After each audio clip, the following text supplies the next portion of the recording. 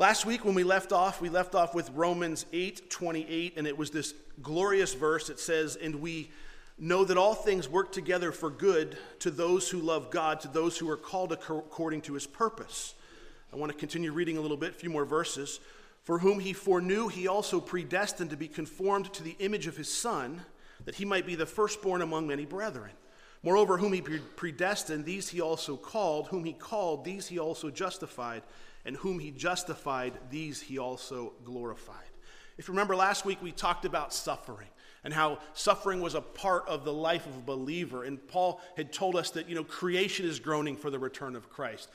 We are groaning for the return of Christ. The Holy Spirit is groaning, making intercession, making prayers for us on our behalf. And at the end of it, we closed with, "And we know that all things work together for good."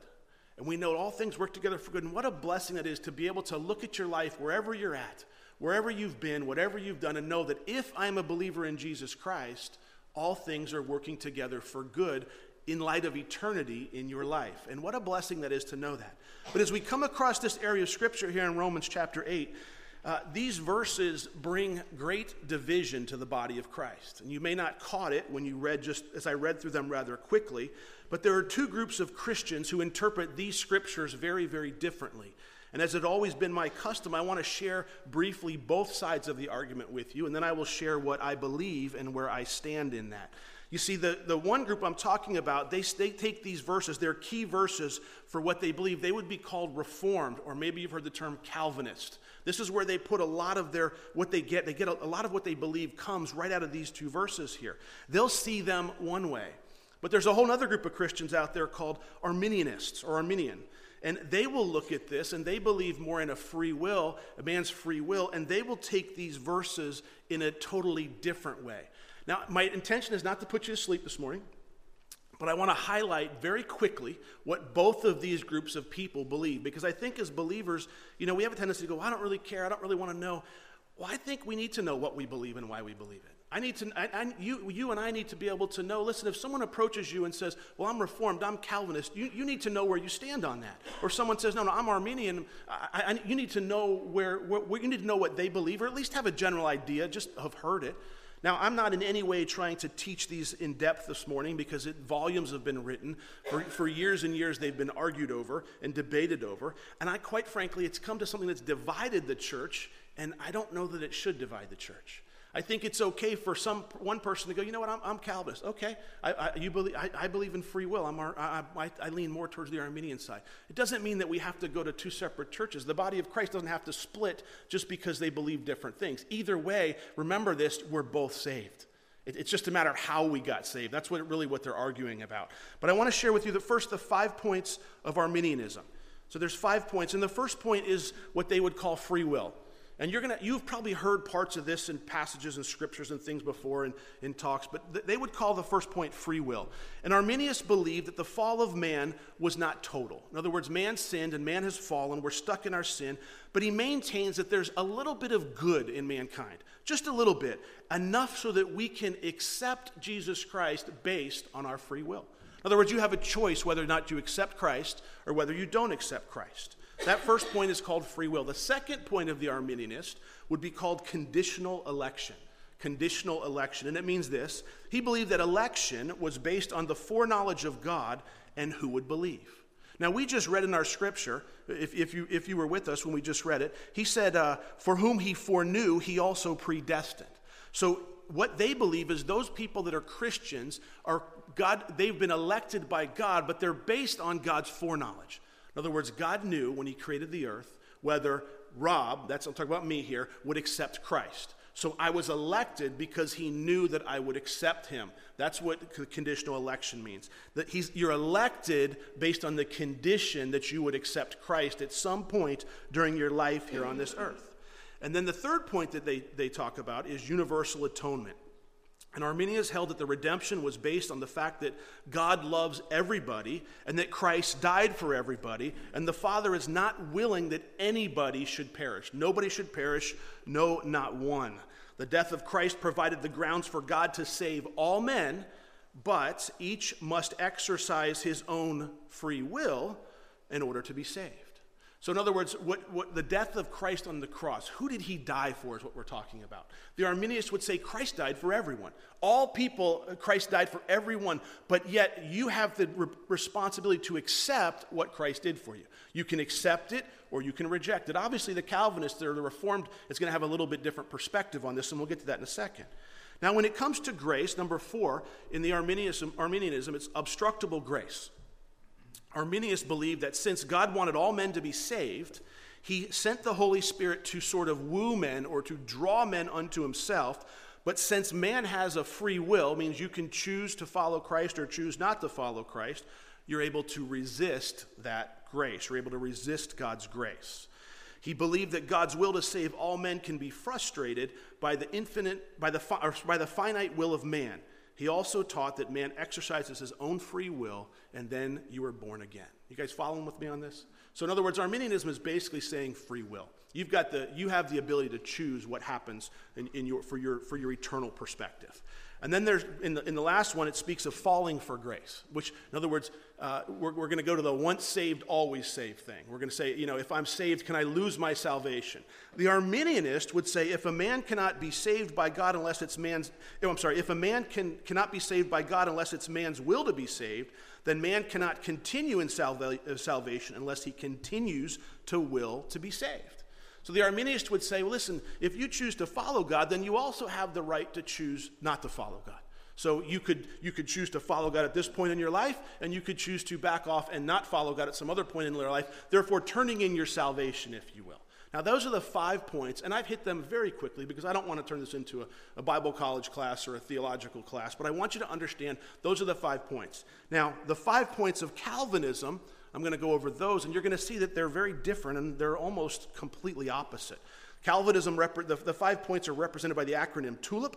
The first one is total depravity. And let me explain it to you this way. The Calvinist believes that a man is in absolute bondage to sin and Satan. In other words, mankind, from the moment you're born, you're in bondage to sin. You're unable to exercise your own free will to trust in Jesus Christ on your own. You need the help of God. So the Calvinists would say, listen, as people, we are born in sin. We're unable. We're so deprived that we can't have the ability. We don't even have the ability to accept Christ on our own. It's a work that God does in us. Their second point would be unconditional election for the U in TULIP.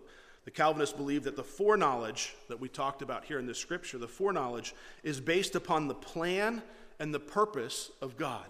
Has nothing to do with mankind or the free will. And the election is not based on the decision of man, but it's based on the Creator alone. Unconditional election is what it's called. So in other words, what they're saying is those people that have accepted Christ are because God chose them to accept Christ. So there's going to be people who don't accept Christ, and that's because God said to them, you're not going to. I'm choosing you not to accept me. Okay? Now, let me explain it to you this way. What they would say is that all mankind is sin deprived. We're all stuck in sin, but yet God in his grace chose to save some of us. Therefore, those of us that and we can't condemn him for choosing who to save. Brings us to our third point, limited atonement. The Calvinist believes that Jesus Christ died to save those who were given to him by the Father in eternity past. So from the beginning, they believe that he died to save those who were given to him by the Father in eternity past. In their view, all the people that Jesus died, they're known as the elect, they will be saved. And all for whom he did not die, the non-elect, they will be lost. So in Calvinism, you have two groups. You have the elect and the non-elect. If you're one of the elect, you will be saved. If you're one of the non-elect, you won't be saved. You'll be lost. And that's just the way that God chose to make it happen. It's something he does in his sovereignty and in the way he chooses, and there's nothing that we have to say or nothing you can do about it, so to speak. Number 4, they have what's called irresistible grace. In other words, the Calvinist believes that the Lord possesses irresistible grace, and that grace cannot be obstructed in any way. In any such. They taught that the free will of man is so far removed from salvation that the elect are regenerated, which means they're made spiritually alive by God even before expressing faith in Jesus Christ for salvation. If a totally deprived person wasn't made alive by the Holy Spirit, such a calling of God would be impossible. So what they're saying is God's grace is irresistible, which means if you're one of the elect, you're one of the ones that God chose, you can't possibly resist God's grace because he chose you. There's nothing you can say, nothing you can do. You will eventually come to the knowledge of Jesus Christ, come to faith in Jesus Christ, not because you made a decision, but because God picked you and God chose you based on his sovereignty. And the fifth point there for under Calvinism, the P, is perseverance of the saints, and it means this. The Calvinist believes that salvation is entirely the work of the Lord, and that man has absolutely nothing to do with the process. It's something God did. God chose you. It really doesn't have anything. You have no say in it. And they believe the saints will persevere because God will see to it that he will finish the work that he has begun. He will finish that work which he has begun, and it doesn't matter what the mistakes the person makes. It's nothing to do with you. It's something that God is doing through you. John MacArthur would sum up Calvinism this way. If you know John MacArthur, he's a pretty popular Bible teacher. He's a Reformed or a Calvinist. He says, God has a purpose, and that purpose is to express his love to sinners. He predetermines on the basis of the desire to express his love to sinners, which sinners he foreordains unto salvation, who will be the recipients of his eternal intimacy, his eternal love, and his Son. Therefore, some sinners are preordained, predestined to salvation, and some sinners, well, too bad for you. That's just the way that God chose, and that's just the way that God made it. These are very different and very, very different doctrinal positions. I don't expect you to have a full understanding of everything I just said. I said it really fast. I didn't want to take too much time to do it. Hopefully you got the point, one speaking of free will and one speaking of predestination. That's kind of the overview. I've gone over this many times in my head. I've searched the scriptures, I've studied, I've read, I've watched debates, I to this day read both sides of it. A lot of Bible teachers that I read, John MacArthur being one of them, is Reformed. Alistair Begg, he's on our radio station, he's Reformed.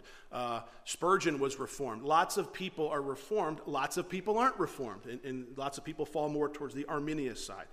After much study, I want to tell you where I stand and what I've come to believe and the way I've simply been able to do this in my mind, because what I find is it appears that these two doctrines are like two parallel lines that never cross. It seems like I can't be Calvinist and I can't be Arminian. It seems complete opposites. But yet I read the scriptures and I find, well, both of them seem to make sense. Because certainly God's talking about predestination here. We just read it, foreknowledge and predestination. But yet I read, for God so loved the world that he gave his only begotten Son, that whoever believes in him. I don't see where that means just the elect. I see it says whoever believes in him. I look at the Old Testament, I see Adam and Eve had a choice whether not to eat of the tree of knowledge of good and evil from the beginning. There's always choices throughout Scripture. So where do I fall on this? Where do I think? Well, here's where I stand. I'm not a Calvinist and I am not an Arminianist. I am neither. Well, you've got to pick a side. No, I don't have to pick a side. When the Bible talks about predestination, I believe it. When the Bible talks about free will, I believe it. Well, Rob, you can't reconcile the two. Listen, I understand that there seems to be a difference, a very clear-cut difference between the two doctrines I just shared with you, but my God is much smarter than I am. And I can't understand why and how everything that he puts together works. So when I come to this area of Scripture, when I come to these, here's what I say. I'm going to believe the Bible, what it says and when it says it. Even if I can't seem to always rationalize it in my mind to make 100%, to make sense 100%. Because here's what I know. This is the Word of God. And what happens is we have to be very, very careful when we take the Word of God and we all of a sudden start applying the opposite. And say, well, this is true, so the opposite must be true. Not always true. Stick on what the Bible says is true, and don't always try to be able to put it in your head. So I want to review the 5 points again real quickly, and I'll just tell you very quickly where I stand when it comes to depravity. In other words, man's sinfulness. I think the Scripture teaches very clearly, and I'm not going to go over all the references, teaches very clearly mankind is clearly fallen and lost in sin. I think we can look at the world around us and say sin abounds. The Bible tells us that. I teach that. When it comes to election, are we elected or we choose? Where do we stand? God clearly does choose. God makes an election. We just read it here. We just read that God makes an election.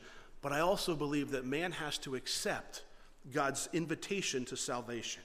Mankind has been given choices since the beginning, and I think that continues with us. We have a choice if we want to accept that free gift of salvation. Well, when it comes to atonement, was it just for the elect or was it for everybody? I believe the atoning sacrifice for Jesus Christ is clearly able to save the entire human race. He desires that none should perish, no, not one. I don't believe Jesus died for just those who are elect or who are chosen. When it says, for God so loved the world that he gave his only begotten Son, that whosoever or whoever believes in him should not perish, I believe that word whoever means whoever. It means whoever. I don't believe that means just this group of people. I don't think God made a group of people just so he could condemn them to hell. I don't believe hell was created for the believer. I believe hell was created for those people who reject the free gift of Jesus Christ. When it comes to grace, clearly in the scriptures, I think it shows us that God's grace can either be resisted or received by the exercise of human will. We play a part in our salvation is what I believe, because I've seen that in my own life. When it comes to perseverance, can we stay saved? Do we have to worry about losing our salvation? No. I do believe in the perseverance of the saints. I do believe that true believers, we don't have to worry about our salvation. But I also become deeply concerned when I read passages of scriptures in Galatians where it says they shall not inherit the kingdom of God, and lists a whole series of sins. Those who are practicing such sins will not inherit the kingdom of God. I become deeply concerned about sinful lifestyles and rebellious hearts among those who call themselves Christians. And it even brings us to the point of ask, are they really saved? Are they really saved? Now, I just spent, like 20 minutes going over that. How many of you are awake still? Raise your hand. Good. Rob, why did you go over all that? Because you need to understand Calvinism, Reformed theology, is making a big push within Christianity. You will meet somebody before long who wants to share their Reformed theology with you. Listen, but also be educated and understand what you believe. If you're Calvinist, great. If you're Arminian, great. If you're like me, I'm just going to believe the Bible, that's easy for me, great. It doesn't mean that we have to create a division in Christ, in the Lord's church, just because of that, although that's what's taking place over and over again. Now, you can all wake back up. I want to go back to the scripture, and I want to teach you these verses exactly the way they're written, just like we always do. I took that detour so that we would have a perspective of the different things that are going on in Christianity. Now, let's get back and look at the scripture, and ever so simply teaching the Bible simply is what we do. Paul says all things work together for good. Isn't that good for a believer?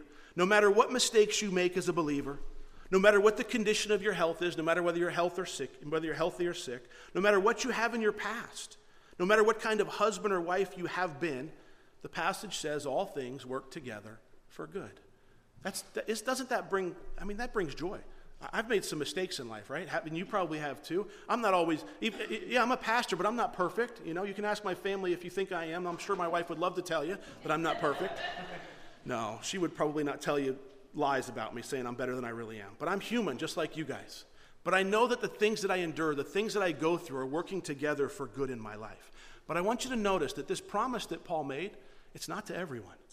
It's not to everyone. It's not written to everyone. No. Who's the promise written to? To those who love God, to those who are called according to his purpose. That's who can say all things work together for good. To the believer in Jesus Christ, they can look at their circumstance in life and say all things in my life are working together good, even though I'm sick with cancer.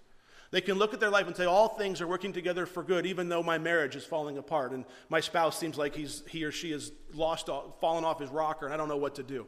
They can look at everything. I just lost my job. My financial situation is terrible, but I know the Lord's doing something in here in light of eternity, in light of an eternal perspective. It's what allows a Christian to be able to look and go, I'm confident I can endure this situation because God is doing something to make me more prepared for eternity. That's why you can watch a believer go through some difficult circumstance in life and just have the joy of the Lord as they go through it. That's what they're believing. But how is it possible? You see, I understand the skepticism, and I understand Paul does too. How is this possible? How is it possible that all things in life can be working together for good? Paul anticipates this type of skepticism, and he answers it. Look at verse 29.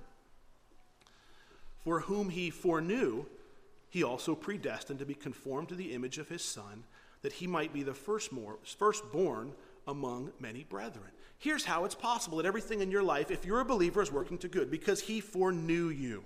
Foreknew means to know beforehand. It can also mean to choose beforehand. Who did God foreknow? Who did God foreknow? Everyone, right?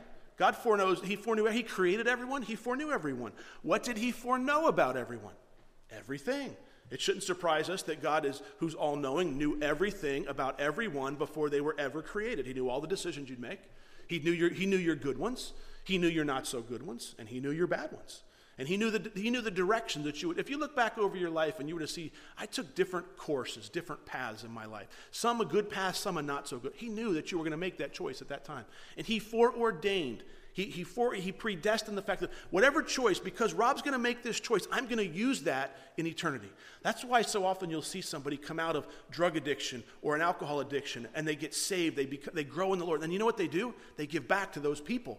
The same people, they go back and they have a ministry in addictions or something along those lines. It's something that they've gone through, now they can relate to, and therefore they want to give back in that because now they're speaking from a different position to the same people who were in that spot when they were there. He foreknew and he predestined. What are we predestined to? It tells us clear as day, to be conformed to the image of his Son so that he might be the firstborn over creation.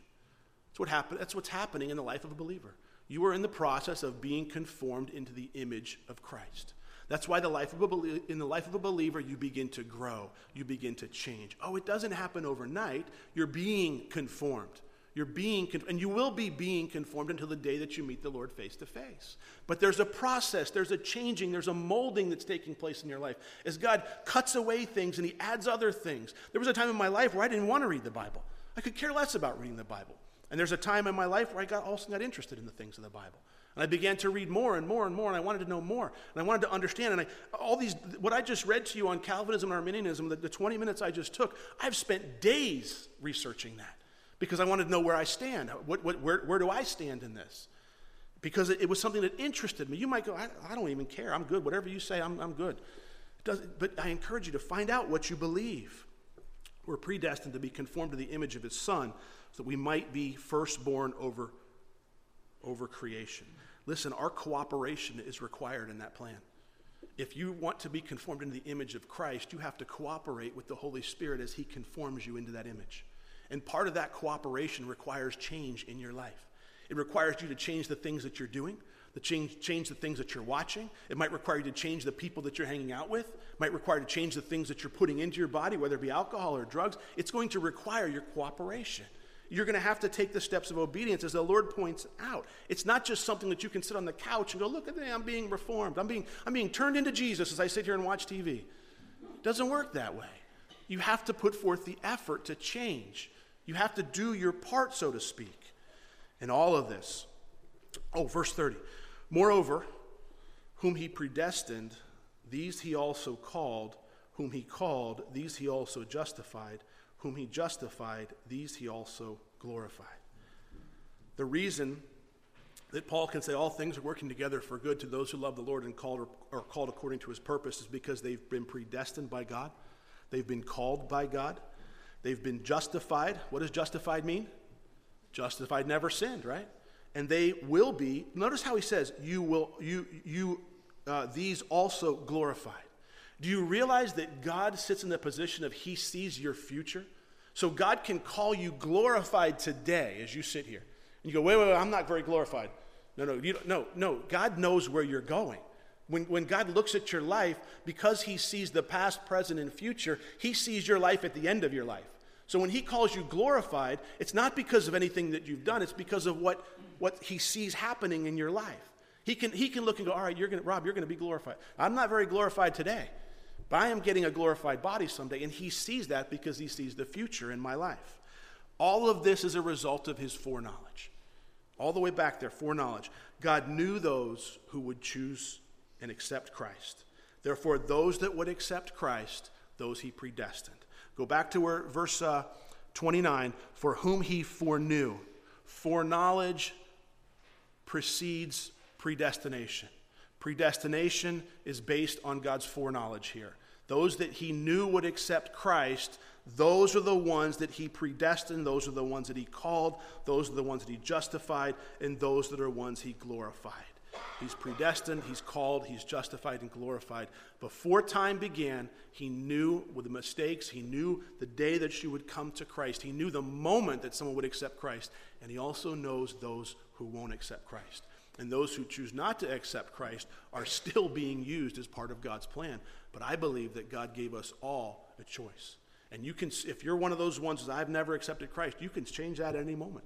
You don't have to do it through me. You just have to humble yourself before the Lord and ask the Lord for forgiveness for your sins and believe he died on the cross and give your life and start following him. There's nothing special. It's a place you come to in your heart. I believe this. I am serving the Lord for the rest of my life. That's it. I'm cashing in. I'm serving the Lord for the rest of my life. That's it. Congratulations. You just went from not being called to being called. But he knew exactly when that would take place. Rob, you're confusing me. All right, let's keep going. Verse 31. What then shall we say to these things? If God is for us, who can be against us? He who did not spare his own son, but delivered him up for us all, how shall he not with him also freely give us all things? What shall we say to the... In other words, Paul's like, wow, can you believe it that as a believer, we have all that? We've been predestined, we've been called, we've been justified, we've been glorified. It's already laid out, it's already done, God already sees it. What shall we say to these things? Then he asks the question, if God is for us, who can be against us? Is there somebody against us? Sure there is. Who's against us? Obviously, Satan and his demonic hosts are against true believers. Ephesians chapter 6 tells us that. But they cannot prevail against us. They cannot triumph over the believer. God is self-existent one and sovereign creator, and since he is for believers, remember Satan and God, they're not equal. Satan and Jesus, they're not brothers. Don't believe the lie. Satan is a created being. Angels were created by God. So there's no battle going on. There's no war going on. The battle's already decided. The book of Revelation tells us what's going to take place. No one can oppose believers' success. You can sit here today and go, yep, I'm going to be glorified someday. Sure as the day is long, I know I'm going to be glorified. Not because of what I've done, but because of what he's done. Not because of the choices I've made or I've lived a holy or a righteous life, because of what I believed in the work that Jesus Christ accomplished for me at the cross. He is for believers to the extent that he did not spare his own son. In other words, he's so for us. He's given us so much that he even gave us his son Christ. He even gave Jesus to the extent he did not spare his own son, but gave him up for us all. Since he already gave the greatest sacrifice, would he do that if he wasn't for us? No, it wouldn't make any sense. He's already given us the greatest sacrifice of his son. He won't hesitate to give believers all the other things pertaining to and leading to our sanctification, to our glorification, all the things that we need. He's already laid it out. He's given us everything that we need. We don't have to worry about it. We don't have to fight it. All we have to simply do is be obedient to what God's doing. Isn't that refreshing? You don't have to figure out how to get saved or you can be confident I'm going to heaven someday, not because of what I've done, but because of what he's done. God's working in me. Well, what do I do? Just follow what the Holy Spirit tells you. As we come across the scripture and I say something like, you really need to be careful about the evil you're putting into your body. Go home and say, am I putting evil into my body? Have I been watching TV or movies that I shouldn't be? Those are the kind of things the Lord will convict you on, and then you make the change. And you can be sure that if you accepted Christ, even if you make the change and fail, make the change and fail, make the change and fail, make the change and fail, and that continues as a cycle, at some point it's going to break. Because God sees you as glorified. The only person that has to worry, I think the most dangerous place to be are those who think they're saved and they're not. I think that's the really dangerous place where people say, hey, I think I'm saved. Why do you think you're saved? Well, I go to church. That doesn't mean you're saved. Well, I think I'm saved because I read my Bible all the way through once, cover to cover. That doesn't mean you're saved. Well, I think I'm saved because I went up front and I prayed a prayer. The pastor said, raise your hand, and I did. And I repeated after him, and so then he told me I was saved. That doesn't make you saved. It can make you saved, but doesn't necessarily guarantee that you're saved. You see, someone is saved when they've given their life to Christ. They've believed on the sacrifice that he made at the cross. Their sins are forgiven, and they make the commitment, I am going to follow you. That's what salvation is. I become a Christian. This process of becoming Christ-like begins to happen in me. James would put it this way, faith without works is dead. Works are a result of our belief in Jesus Christ. We believe on Jesus, and then the things start happening, the things start changing. When I look back at my life, I can see my walk in Christianity. I'm not the same person I was when I first believed. When I first believed, you know how much different I was? None. I was the same person. I was still doing all the things of sin. But you know what? The Lord knocked on my heart little by little and said, hey, I want you to stop talking like that. Hey, I want you to stop watching that. Hey, I want you to stop treating people that way. You know what I used to like to do? I used to like to argue with people.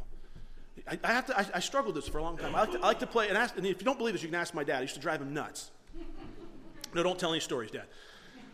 I used to like to play devil's advocate. So if I knew that you believed Calvinism, I'd be Arminius. If I knew that you believed Arminius, I'd be Calvinist. If I knew you believed in eternal security, well, then I'd believe in, you could lose your salvation. It didn't matter which side. I just wanted to argue. And I used to think it was funny when I could get somebody all fired up. And they'd get mad and start throwing things and I used to find that and you know what? The Lord knocked on my heart one day and said, stop it. Stop arguing with people like that. That is not the right way to be. What shall we say to these things? If God is for us, who can be against us? He who did not spare his own son, but delivered him up for us all, how shall he not with him also freely give us all things? Look at verse 33. Who shall bring a charge? That word means legal accusation. Who shall bring a legal accusation or a charge against God's elect? There it is, the elect. It is God who justifies. Who's going to bring a charge against us? Satan's identified as the accuser of God's people, isn't he? He's the one who accuses us. Revelation chapter 12 tells us that. His accusations are valid because we're sinful, because they're based on the believer's sinfulness and defilement. In other words, Satan can accuse the brethren before the Lord. He could say, Rob's a sinner. And you know what I have to say? Yes, I am a sinner. But Satan's accusations will be thrown out of court. In other words, as he goes before the Lord to accuse us, his accusations will be thrown out of court because it is God who justifies. You see, I'm not justified based on my sin or not sin. I'm justified based on what Christ did on the cross for me. The judge himself declares the accused person righteous based on his faith in Jesus Christ. I'm declared righteous before God based on my faith in Jesus Christ, and you are too if you're a believer, not based on the choices that you've made in your past life. As a result, all the accusations are dismissed, and no one can bring an accusation that will stand. In other words, Satan's going to tell you, maybe he whispers in your ear, all of your failures. Does that ever happen to you? Satan whispers, all the failures, before you came to Christ, you did this, and you did that. You're not a very good Christian. Those things aren't forgiven. He tells you that you're not good enough to be a Christian. You ever have that happen to you? He just whispers all this guilt and all this stuff and all these things that happen in your ears. Remember who he is. He's the father of lies. And he wants to tell you a lie, and he wants you to believe them. It's been well said that the next time that Satan reminds you of your past, you just simply remind him of his future, which will be in the lake of fire. The next time he reminds you of your past, you just simply remind him of his future, and you say, and you know what? You agree with him. You're right. I'm not a very good Christian, but my Lord Jesus Christ died on the cross for me just the way that I am. You're right. I should be doing more reading of the Bible than I do, but the Lord Jesus still loves me. You're right. I shouldn't have said that thing, or I shouldn't have done that. You're right. You're absolutely right. You know what? I stand guilty at your accusation, but you know what? It's going to get thrown out of court one day because God's going to say, I don't want to hear that case because he's in Christ. He's a new creation in Christ. Isn't that glorious? I don't have to worry about it. Yes, we're going to make mistakes, but we can stand before the Lord based on his righteousness. We are in Christ. Paul has told us, gone to great lengths through these first 8 chapters to tell us that. The Lord Jesus Christ is indeed the judge. Notice what it says. It is Christ who died, and furthermore is also risen, who is even at the right hand of God and also makes intercession. Who is he who condemns? Verse 34, who is he who condemns? Literally, who will condemn? Who does that? That's Christ. Christ the one that will condemn people. It is Christ who died, and furthermore is also risen, who is even at the right hand of God, who also makes intercession for us. Who's the one who condemns? It's Christ. Christ will one day say to those who did not believe in him, he will, at the white throne judgment, will cast them into the lake of fire. He is the one that will condemn. It's Jesus that died for us. Those that believe in him, he's the one that died for us. He rose for us and is now sitting at the right hand of God. Why on earth would he condemn those who believe in him? He won't. It'll just be those who don't believe. It'll just be those who chose not to. The Lord Jesus Christ is the judge, but he's also the one with whom each believer identifies with by faith. And as a result, he becomes our sacrifice for sin. He becomes a believer's new life. He becomes a believer's intercessor. He's interceding at the right hand of the Father for us. He becomes a believer's defense. You see, Christ is the one that will condemn those who don't believe, but those who do believe, we will be eternally with him. Verse 35. Oh, I wrote here, certainly the judge will not condemn his own who are in him by faith. That was Romans 8:1. Verse 35. Who shall separate us from the love of Christ? If all things are working together for good to those who love the Lord and are called according to his purpose. And people can make accusations against us, but they will not stand. No matter what Satan says, no matter what he does, he can bring your past up, but it's not going to matter. Who can separate us, that's the believers, from the Lord Jesus Christ? Shall tribulation or distress, persecution or famine or nakedness or peril or sword? As it is written, for your sake we are killed all day long. We are accounted as sheep for the slaughter. Yet in all things we are more than conquerors through him who loved us. In other words, he asks, if we have all of this, if he foreknew us, he predestined us, he called us, he justified us, he glorified us, what can separate us from the love of Christ? Then he lists 7 circumstances or situations that you might find in the life of a believer. He says tribulation. That means trouble involving suffering or persecution. Can tribulation in our life separate us from Christ? Nope.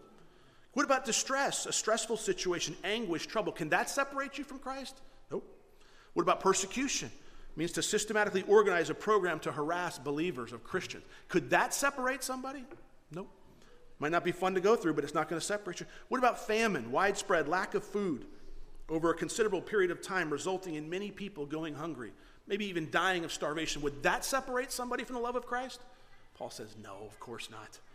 What about nakedness? So poor you can't even replace your clothes. They're torn and tattered. You can't even buy a new outfit to wear. We have a hard time relating to that, don't we? Because we have a Goodwill store that'll probably give you. They probably throw away more clothes than they ever put on the rack. We really don't know what that's like, but that's true. That's a true thing in many parts of the world. Nakedness. I don't have enough money to replace my clothes. Could that separate me? Nope. Not according to Paul. What about peril? That means being in dangerous or threatening circumstances. Somebody might cut my head off. I'm a missionary in a foreign country. Somebody might rob me or hurt me or beat me. Will that separate me? Nope. Paul says no. What about a sword? It means facing a violent death. Will that separate me? No. Paul says, as a matter of fact, he quotes Psalm 44:22. He says, as it is written, for your sake we are killed all day long. That's the believers. We're killed all day long. We are accounted as sheep for the slaughter. We just herded. This is during the time of persecution where Christians were being killed. We're killed all day long. Yet, we are accounted as sheep for the slaughter. It's to remind his readers that in this life, people must face affliction. You're going to face difficulty. You're going to face hardship, but it's not going to separate you from the Lord Jesus Christ. In the early days of the church, Christians were martyred every day, or they faced that possibility. Today, in many parts of the world, Christians are being martyred every day, or they face that possibility, simply by standing for their faith. And look at the glorious verse in 37. Yet, in all these things, all the difficulty, all the hardship, all the suffering, we are more than conquerors through him who loved us. We're more than conquerors through him. Not by our strength, not by our might, not by our power, but by his Spirit. We don't do it on our own. We're more than conquerors because of who we are in Jesus Christ. In other words, we keep on conquering. We keep on being victorious. We keep on winning a glorious victory because even death can't separate us from our Savior. Even death can't separate us from Jesus Christ. I don't know about you, but that's good news. Fortunately, hopefully none of us face that today. But if you're a believer, it's just a doorway into heaven. You're just going to go be with your Lord forever. You're going to say goodbye to some people here, and we'll sure miss you. Look at verse 38, and we'll close in these couple of verses. For I am persuaded, that means Paul's convinced. I am convinced in all that he's been through, neither death nor life, nor angels, nor principalities, nor powers, nor things present, nor things to come, nor height, nor depth, nor any other created thing shall be able to separate us from the love of God, which is in Christ Jesus our Lord. Notice Paul goes to extremes. Death, life. Angels, demons. Present, future. Above, below. Nothing that is created. Can you name something that's not created? Besides God himself? Everything that we see is created. Nothing. What an amazing way to affirm the certainty of a believer's salvation. He said in verse 37, yet in all these things we are more than conquerors through him who loved us. Are you more than a conqueror because you're in Jesus Christ? Listen, if you don't know Christ, today is the day that you need to give your life to Christ. If you've already given your life to Christ, stand up and realize, you know what? I'm not moping around anymore. I don't care. I'm going to move past. I am secure. I am going to follow the Lord. I am right on with the Lord. I am more than a conqueror in Christ Jesus because the Bible says that. But if you don't know the Lord, none of these promises apply to you. You see, he said all things work together for good to those who love the Lord and are called according to his purpose. If you don't know the Lord, today is the day where you need to just bow your head, you need to close your eyes, you need to decide, am I going to follow the Lord from here on out? Am I going to do things his way or I'm not? Do I want these promises? Do I want this assurance that all things are working together for good in my life? That God can take old things and make them new? Or do I want to just continue in life the way that it's been? I would hope and be my prayer that we all do that. That we all, everybody in this room would not leave here today without a relationship with Jesus Christ. And if you do that, if you make that choice, tell the person next to you that you just gave your life to Christ. It's real easy. There's no special prayer to pray. It's you just acknowledging what he did on the cross and you accepting what he did on the cross and you making a decision. I'm going to follow him. I'm going to believe the word of God and I'm going to continue following God for the rest of my life. It's that simple. If you do that, tell the person next to you, the person that brought you, because I'm sure they want to hear it. For the rest of us, let's pray, and then we're going to stand with one last song. Father, we thank you for your word. Lord, sometimes mankind can make it so complicated. Doctrines can be birthed out of things that maybe they don't even need to be there. Lord, I thank you for the ability just to study through and read through ever so simply and just take it and these wonderful promises that we get. We can know that all things are working together for good to those who love the Lord and are called according to his purpose. We can know that he foreknew us, that he predestined us. We can know that he called us, he justified us, he's already glorified us. We can be confident he who has begun a good work in you will complete it in the day of Christ Jesus our Lord. Lord, as a believer, as a Christian, I say thank you for those promises. I say thank you that we have Christ on our side, that the day we won't be condemned. In Jesus' name, amen.